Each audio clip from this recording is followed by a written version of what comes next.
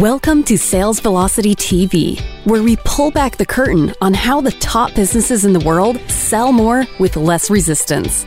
Bringing over 50 plus years of combined sales experience and over 100 million in revenue generated, please welcome the hosts of Sales Velocity TV and two incredibly entertaining gentlemen, Andrew Cass and Aaron Parkinson.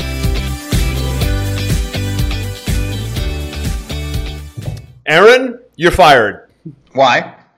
That's the title of the show. When to hire and when to fire. I wanted to get your attention, and you're like, wait, what, huh? Today's an interesting twist, folks. We're talking about when to hire and when to fire. Now, since this is a sales show, we're naturally referring to your sales team, right? Not necessarily your operations, your admin people, but really the sales people. And listen, you may be the salesperson watching this. And time to hire or fire. And here's the thing.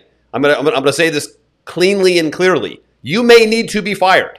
You may not be in your best, highest strength position by being a salesperson. You might have got to where you are today by being the salesperson, but most likely you won't get to where you want to go tomorrow if you stay the salesperson all the time, full time. Now, that's not always the case. Sometimes you are in your strength zone when you are selling and you're the main person selling. But oftentimes when you want to scale a business or a company, at some point you need to come out of the sales role and become more of the sales manager, the person who oversees a team. So hiring and firing a salesperson, which is a sales team, or a salespeople, multiple salespeople, is the topic of today. And we've been doing it for so long, and we've probably hired and fired ourselves many times. Also teams, and we'll talk about what to look for on the way out and what to look for on the way in. Probably will be relatively brief today because these are some simple things. We're not going to go into a lot of complexity here, Aaron. So here we are. You are fired, my friend, to kick things off. Okay. Well, then I'm going to go the other way and talk about when you should be looking to hire. So I'll take the positive stance to start. I'll do one, you do one, and then let's talk about when you should let somebody go, and I'll do one, and you can do one. So that was good. Let's talk about hiring salespeople. One of the things that you have to understand, and it seems like this is something that is very misunderstood amongst our clients, is that you should be able to just hire a salesperson and drop them in a seat, and they should instantly be able to make an impact and convert and increase your revenue. So misconception, right? There's a misconception there for sure.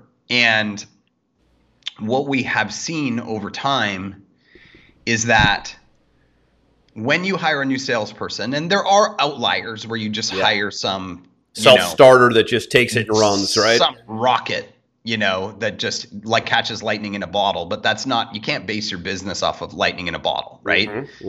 Is we have seen that if you have everything in order, right? Your processes and Pipeline Pro would be a great example. Do you have their stages set up? Do you have their automation set up? Do you have their organization set up? Have you trained them on it? Have you given them the right scripting, and have you given them the stuff to overcome objections? And let's just assume you're completely dialed in, which most people aren't. And if you're not, you should probably go. Yeah, and don't take it the wrong way. This is why we're talking about this, because it's tough to make the pivot to a person replacing you, especially if you're damn good. Right. And so if you're the person still doing it, if you're doing it off spreadsheets and that kind of nonsense still, you're not only are you currently missing the boat, you're really setting yourself up for failure when you hire a salesperson. And you might be the bottleneck in that case. No question. If you're doing it like that, you 100% are the bottleneck, right? So go into Pipeline Pro, set up your stages of the client journey, set up your follow-up emails, set up your follow-up texts, get calendars integrated, just do the things, the processes that make it duplicatable. Give yourself the tools and the visibility to be able to hire. Correct. And analyze and see what's happening. Absolutely. So I wasn't even going to talk about that, but it's kind of cart and horse, right? Right. So assuming that you have those things in play, which every good business does, then you're still looking at, on average, at about 3 weeks for a new salesperson to get the marbles out of their mouth. And typically I see it takes about 2 months for them to hit what their baseline would be, right? So when you're looking at this whole concept of when should I hire, you should have a pretty good pulse, your finger on the pulse of how your business is growing. And you need to be thinking, I can't wait until I have to, right? If I want to hit the ground running, I got to know that it's going to take 2 months before that person's going to hit their stride. So you got to do a little bit of forecasting and a little bit of planning, or you're setting yourself up for failure. Right on. Agreed. So that would be my first point. Yeah. Now we're talking about hiring and replacing yourself. I have a client that comes to mind, great guy. He has a marketing agency for lawyers. He's probably listening.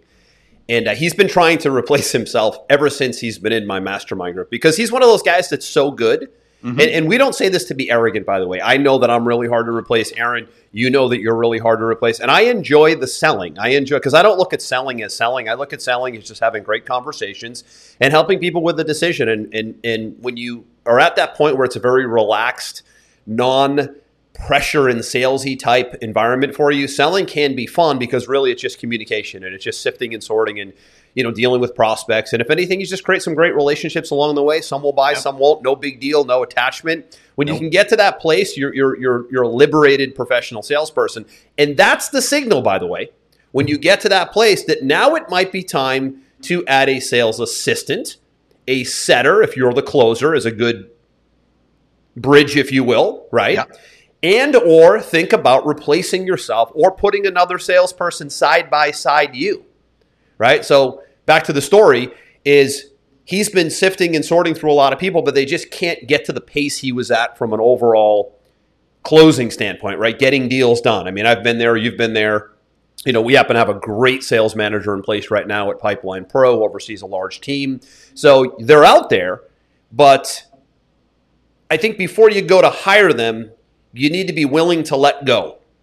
I mean, it's really hard to do when you've been so effective in a sales role. So first and foremost, from a mindset standpoint, you got to be willing to let go and be willing to train someone and bring someone through the ranks that probably won't be as good as you ever. Yeah, let's just start right there. Right? If we're talking about replacing you and you're the face, right?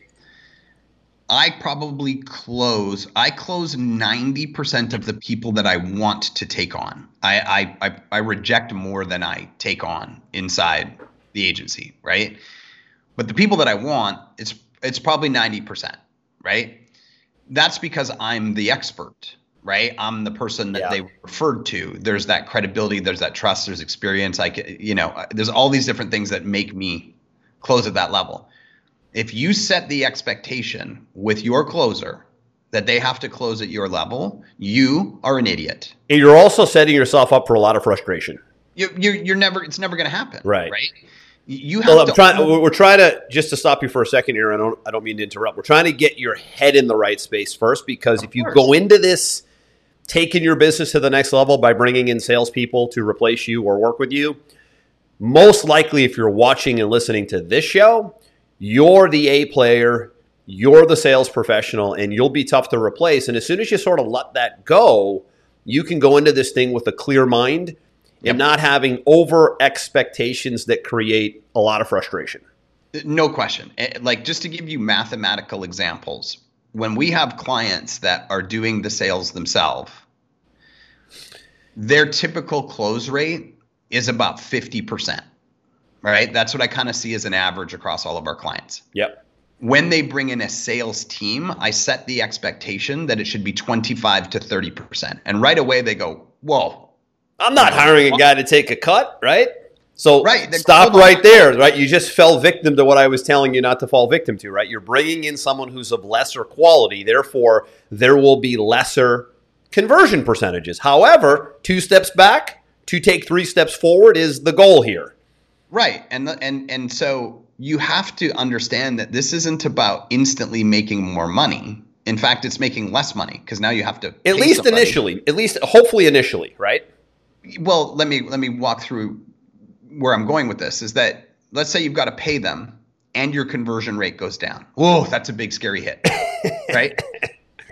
Now you hire a second person, right? And that person closes at the same level and you got to pay them. You're pretty much back to break even, of where you were before. Right. Right? Once you get to the third person, now things get interesting because you only have so many hours in the day. You only have so much bandwidth as one closer. Right. Right? Now you're starting to get into more sales, which then gives you more time to work on higher leverage activities. Yep, that's where I was Which also going. makes your business more systematic, more valuable, et cetera, et cetera, et cetera. But it's not a 1-for-1 swap. In fact, you're lucky if it's a 2-to-1 swap. 2 salespeople for you. And where you really start to see it get impressive is 3, 4, 5, 6, 7. The scaling of the sales team at that point. Correct. And now you have a sales team versus a salesperson. You are a salesperson. That is a sales team. Right? So sometimes it's just as important with the tactics as it is the mental, right? Mm-hmm. Is setting the level of expectations. They will not close as high as you, period, end of story, get over it. But let me walk back a point you made. Very important, right? I dealt with this recently. Think about the time it gives you back. Correct. To market, to get better, more qualified leads in the door than what you had before. Usually when you're the salesperson, it's labor intensive. Yep. And it takes away from the marketing. Correct. Right? No great sales process is not preceded by good quality, consistent marketing. They go hand in hand. There's not one without the other, right? You can only track down your referrals and do strategy sessions for so long, right? You need deal flow. So I always look at it as if I can bring a salesperson or 2 on to replace me and they're not as effective as me, but it gives me back, 4 hours in a day, 20 hours in a week, right? Let's just use that as a quick example. Could be more.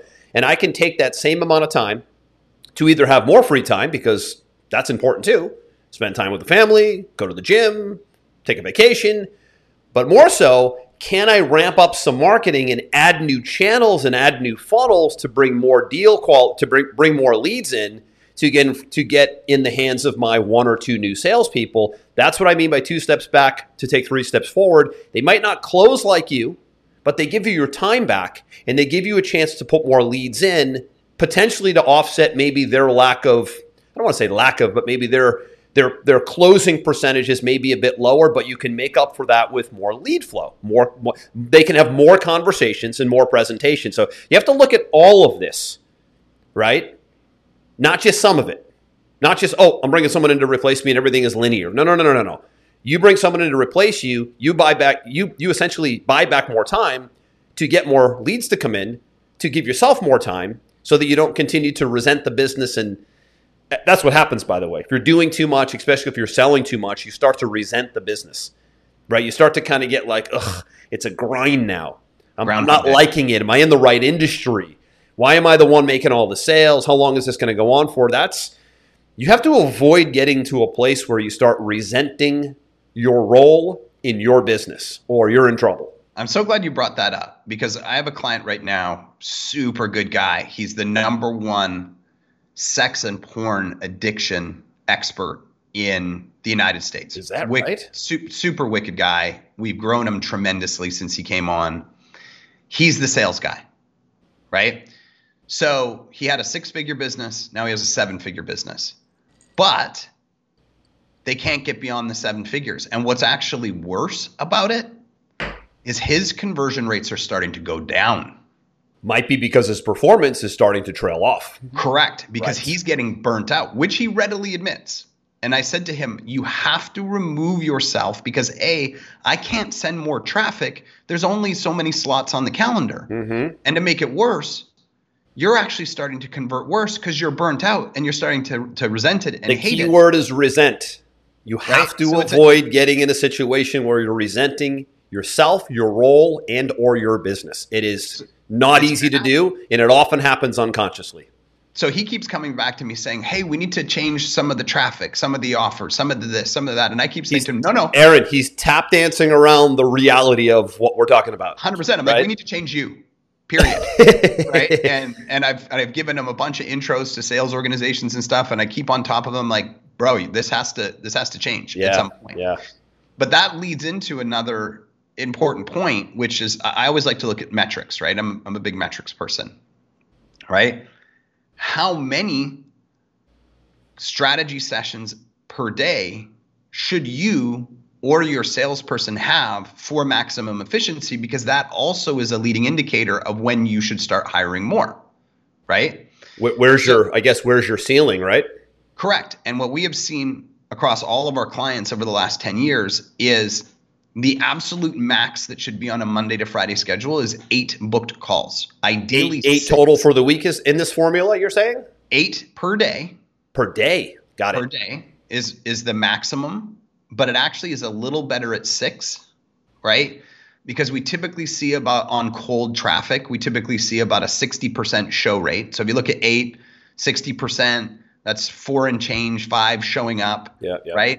They're usually, sales conversations are fairly intense, right? Like you have to, and then they can go way longer than expected. That happens a lot, right? And it could be a 1 call close, 2 call close, 3 call close. You got email follow-ups, you got all this stuff. So once you kind of get beyond that number, the follow-up starts to depreciate.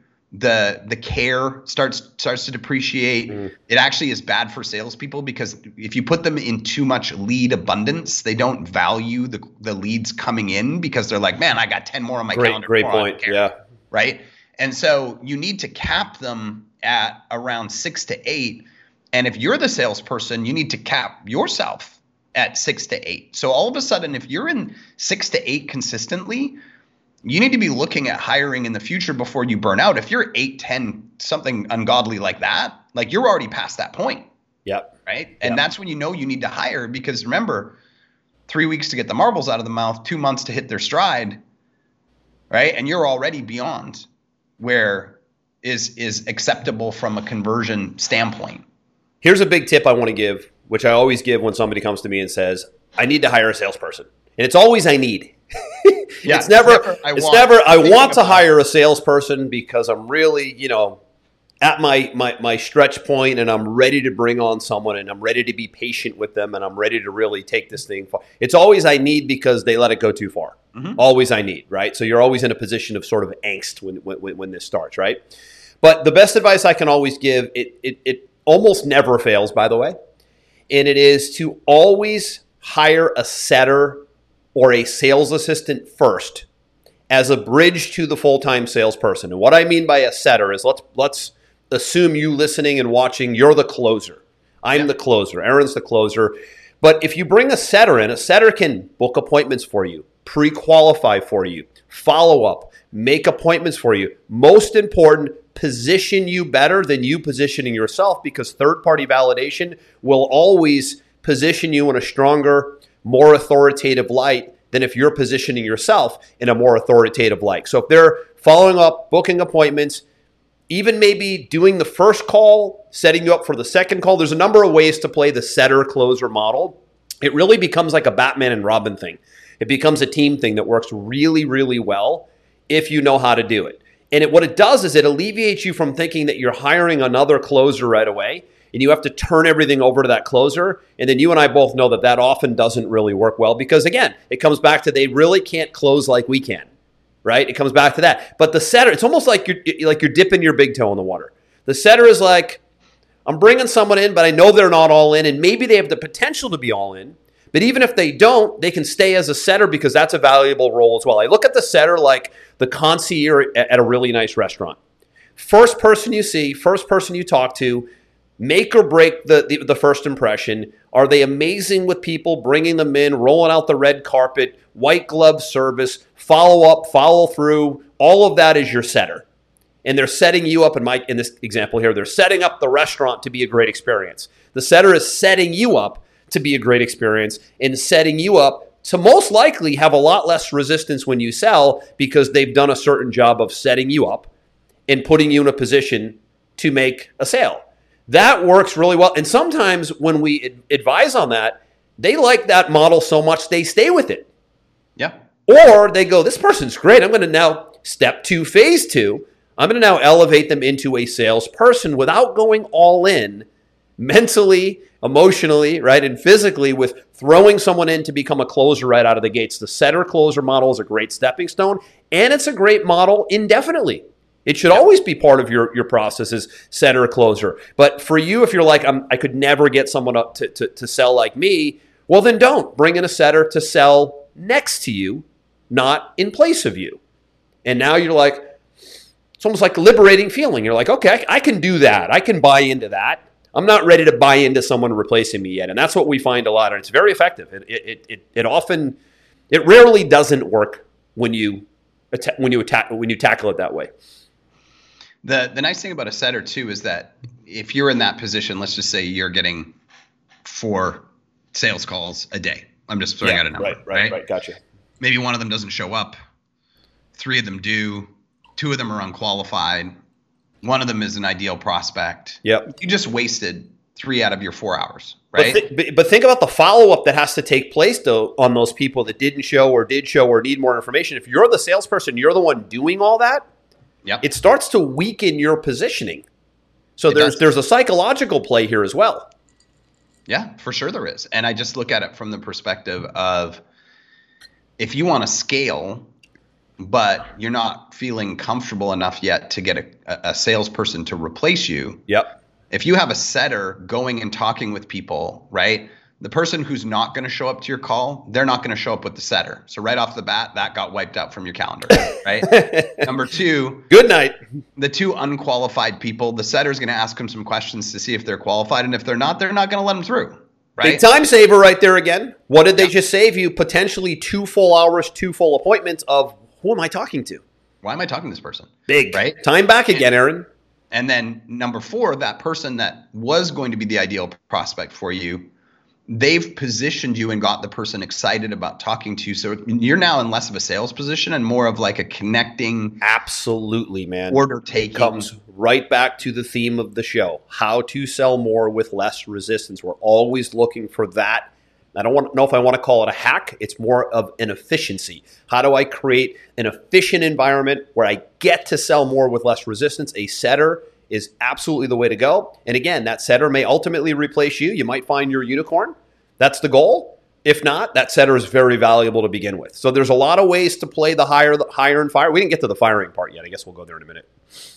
Well, and I want to summarize what I just said there. Right now, if you're taking up 4 hours a day, but only one of them is useful, right, and you hire a setter, you could now quadruple your amount of traffic knowing that the setter is going to peel off the 75% that are unqualified to talk to you. Right on.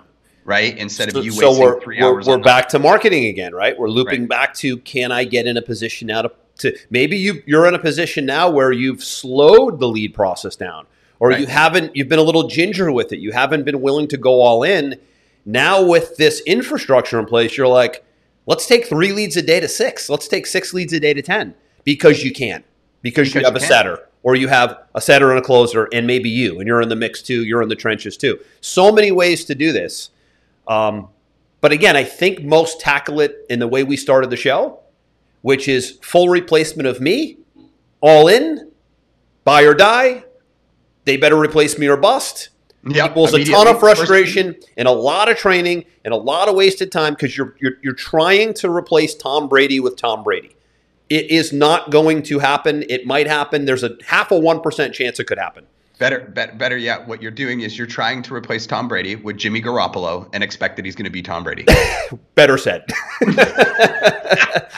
Better said, man. And fittingly, as Brady comes out of retirement a week ago, how funny was that, by the way? I just love the guy so much. I mean, we've done shows on him. We're probably we're due to do another show on him, and the reason being is not only because of sports, but now, Aaron, I don't know if you know this, he now has 2 businesses outside of football. The first one we know about is TB12 Sports, which is his facilities, his gear, his supplements. I take a lot of his supplements. I love his electrolytes. But now, what most don't know, it wasn't as publicized, is he started a men's casual clothing line called Brady. And that just launched, I want to say December, right at the end of the year. So now How many do you have in your closet right now? Excuse me? How many do you have in your closet right now? I don't have any just yet. I'm embarrassed to admit it. I need to look into this. I've just been busy, right? But the Brady line. So the reason we like him is because he's great and he's still playing at 44. But we also like that I can't find another time where an entrepreneur was an active entrepreneur while they're still in the game. I've never seen this. 2 businesses that are thriving, by the way. The new one I don't know yet, but TB12 Sports is a beast. Drew Brees did a couple. But did anything get to this level, though? No, it didn't. It didn't. So, we'll loop back to that point, but that's always for us when we're doing show topics on our radar is who's doing something really unique, different, and compelling, and that's Brady. But looping back to the Brady-like figure, right? Replacing a winner with a winner. This process here, setter, closer, slowly building the infrastructure will liberate you a little bit more and give you the patience and I think the enthusiasm to see it through. It's tough to stay enthusiastic when you're trying to fully replace yourself. It gives you the Aaron Rodgers as the backup quarterback while you still have Brett Favre. Peace of mind, baby. And not only peace of mind, but confidence. Can you be like, if my guy goes down, I'm not the least bit concerned, right? That's a good feeling. That's a great analogy, Aaron. So it's like you and me. Like for those of you that don't know us, we have known each other probably for 17 years, and we met each other through in the affiliate marketing world, where we been in internet marketing, we've been in sales environments, we've done live events, and early on in our days before we owned companies like we do now, we were selling. And we were actually competing against each other in sales contests, if you remember back. Of course, I beat you every time, like always. But stop it. Not true. We probably went back and forth quite a bit. I'm sure you did. But I had to throw that out there. But we come from that environment where we were always competing and we were always in that game and always selling and then figuring out how do we build little sales-like infrastructures to make our lives smoother and to make the business run smoother. And we've really just parlayed that into companies too, and it works very well, right? It works very well to be thinking about not a person, but a infrastructure, setter, closer, et cetera. So let's talk about when to cut them loose. Sure signs that it's time to cut somebody loose, right? Yeah. And I'm sure that you'll cover at least one or two. I'll cover one coming right out of the gates, right? So first off, now that you've listened to the first part of this conversation, you now know that not closing at your rate is not the reason to fire somebody. And if you have that expectation, you are dumb and it's never going to work, right? So let's say you set a realistic goal, which is probably half of what you can sell. So if you're closing at 30%, you got a guy or a gal coming in at 15%. Yep. Don't let it alarm you, right? Don't let it piss you off. Right. But now you also have to take into consideration what I said. 3 weeks to get the marbles out of their mouth, 2 months to hit their stride. So now we're saying, okay, are they going to hit that number at the 2-month mark? Which, if they're good, they will, right? If you've put the processes in place for them, if you've trained them, they will, right? Now, what happens when they stop hitting the mark, right? Everybody freaks out. Salespeople are so valuable to you. They directly impact your bottom line. So I understand why people freak out, right? Let's say they don't hit it for the first month, right? That obviously warrants a conversation. How are you doing? Anything going on in your personal life? Any resources you need to help this be better for you? The first month is really about you owning it. What am I not giving you to allow you to succeed at the highest level? Great advice. Right? Think of it's you first, right? Mm-hmm. Now, if they say, I got everything I need, everything's good, blah, blah, blah, blah. Okay. Month 2. Now it's getting problematic, right? At the end of month 2, if they're still not hitting it, and you ask them that question again, and they tell you've evaluated all the systems, you've checked all the follow-ups, you're looking at the most importantly, the other people. Are other people hitting it, right? Now, this is an important point. If nobody's hitting it, you have a training and offer problem. But meaning if you have multiple salespeople now, you're talking about. Correct. Right. But if there's multiple people and other people are hitting it, now you go 2 months with this person, you're probably going to need to spend a little time reviewing calls, giving feedback, direction, a little more hand-holding, and now it's time for a stern warning, right? Look, love you as a person, but this is a data-driven business. By the end of month 3, we need to see the result, right? And if there's anything in there that you need to hit that result, obviously let me know, right? 3 months in a row go by. What's probably happening is there's something external happening in their world. Maybe they got a couple different gigs and they're distracted. Maybe they're just burnt out. Happens to salespeople all the time. maybe there's an environment problem. I don't know. That's it. It's time to replace them. Right? And 90 days is a really good benchmark. I want to stop you on that point because you should never hire somebody open-ended indefinitely. Everything should be done in a 90-day window, and it should be in writing, in contract form out of the gate, so that that salesperson or setter knows I'm on a 90-day trial. I'm basically fired in 90 days with no recourse if I don't work out. Not hire them as a W-2 employee, indefinitely open-ended, then you fire them and they're collecting unemployment from you. Total disaster. I've seen it happen with novice business owners who misunderstood the relationship of the salesperson, brought them in as W-2 employees, had open-ended contracts, and end up getting sued for I don't know, I don't even hire W-2 employees for this reason, but I have tested W-2 sales employees versus benefits, commission unemployment, paying unemployment when they're fired. It's like, wake up. I mean, come on. There's plenty of ways to not pigeonhole yourself into these old school employee business owner relationships. So 90 days, usually independent contractor. Sometimes there's a salary or a jar against commission, so there might be a small W-2 play, but you insulate yourself with the 90-day contract. Really important because you're going to know in 60 days, but 90 gives you a little bit of a cushion, and really the contract is 90 days or less. Yep. What's another reason that you would say warrants? I'm going to give you my biggest man right here, okay? This is the biggest. The 90-day thing and what you just mentioned is huge, but here is the biggest. And I'm a keen observer of language and behavior. It's just the way I'm wired. I'm looking for excuses. Soon as I start seeing excuses, man, I get irate. And it's language. Well, I didn't get it done because of this. Well, today I was off because of this. The blame and the excuses along the way, Aaron, are my red flags. Those are my litmus tests. I think that that's valid because you have to understand the makeup of a professional salesperson. A professional salesperson is so elite in your organization. They're so important to your bottom line. They're almost like athletes, right? Of course. Great analogy. You know the body language of an athlete that's not ready to play. He might be injured. Something's off. The best example I can give is look at last year with Russell Wilson. What an amazing quarterback for 10 years.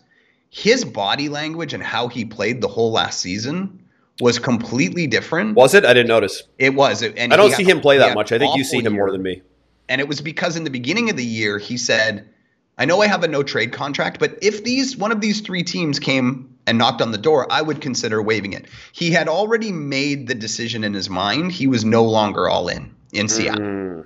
Right. And you could see the body language. You could see the heart. You could see the sense of urgency. It was all different than every year before. And correspondingly, his results were tragic last year. Right. And so when you have to see confidence. You have to see excitement. You have to see that will to win. You have to see that killer instinct. You have to see that sharp as a tack mentality. If you don't see that, that person is going to burn out very, very quickly, and something about the environment is not the right fit for them. But again, you're right about that. Enthusiasm, sharp as a tack, professionalism, all that, fine. I'm going to loop back to what I said again, though. The language along the way is everything. Justification, blaming, excuses. Those are the big three. If something isn't working right, because there's always going to be days where things are off, and if you, the business owner, come to a salesperson and say, hey, notice that you're not having as many quality conversations, or you're not closing as many deals, and they go, you know what? You're right. I'm going to own that. I've been kind of held up in a couple areas. Communication, not, well, the reason being is, well, the leads are weak. Well, because I didn't sleep enough. This is like you said, language of leaders and language of winners is they take ownership of everything. They rarely will have excuses. I mean, we all make excuses once in a while. But if you're an A player, you'll notice in their language that they will rarely make the excuses. They will rarely justify why things aren't working. And they will rarely blame other people or other things or the leads. They will just put their head down, own it, and go, yeah, I need to work on that. My bad. I don't know why I'm off, but I'm looking into it. I'm trying to get better. Like, they're going to continue to find solutions, not excuses. And I see it all the time. And very few will look at what I'm talking about right now. They don't look at the language. They look at the performance. I'm looking at the language and the performance because the language often precedes the performance. Because if I keep making excuses, then all of a sudden I start letting myself off the hook. Guess what happens to my performance? Good night. And there is a difference between excuses and requests. It's a different tonality. True. Right? If you have somebody coming to you saying, hey, boss, like I had some great swings at the bat. I'm really feeling like I'm coming along. You know what I think would make this even better? If I had like a PDF outline of somebody able to walk through. Give me a tool. I need a tool. If I had a couple of testimonials that I could send to people, or if I had a this or that, that's not complaining. That's constructive criticism of your process and requests, and that's actually the person you want. Right on. Somebody coming to the table with ideas on how to improve the process.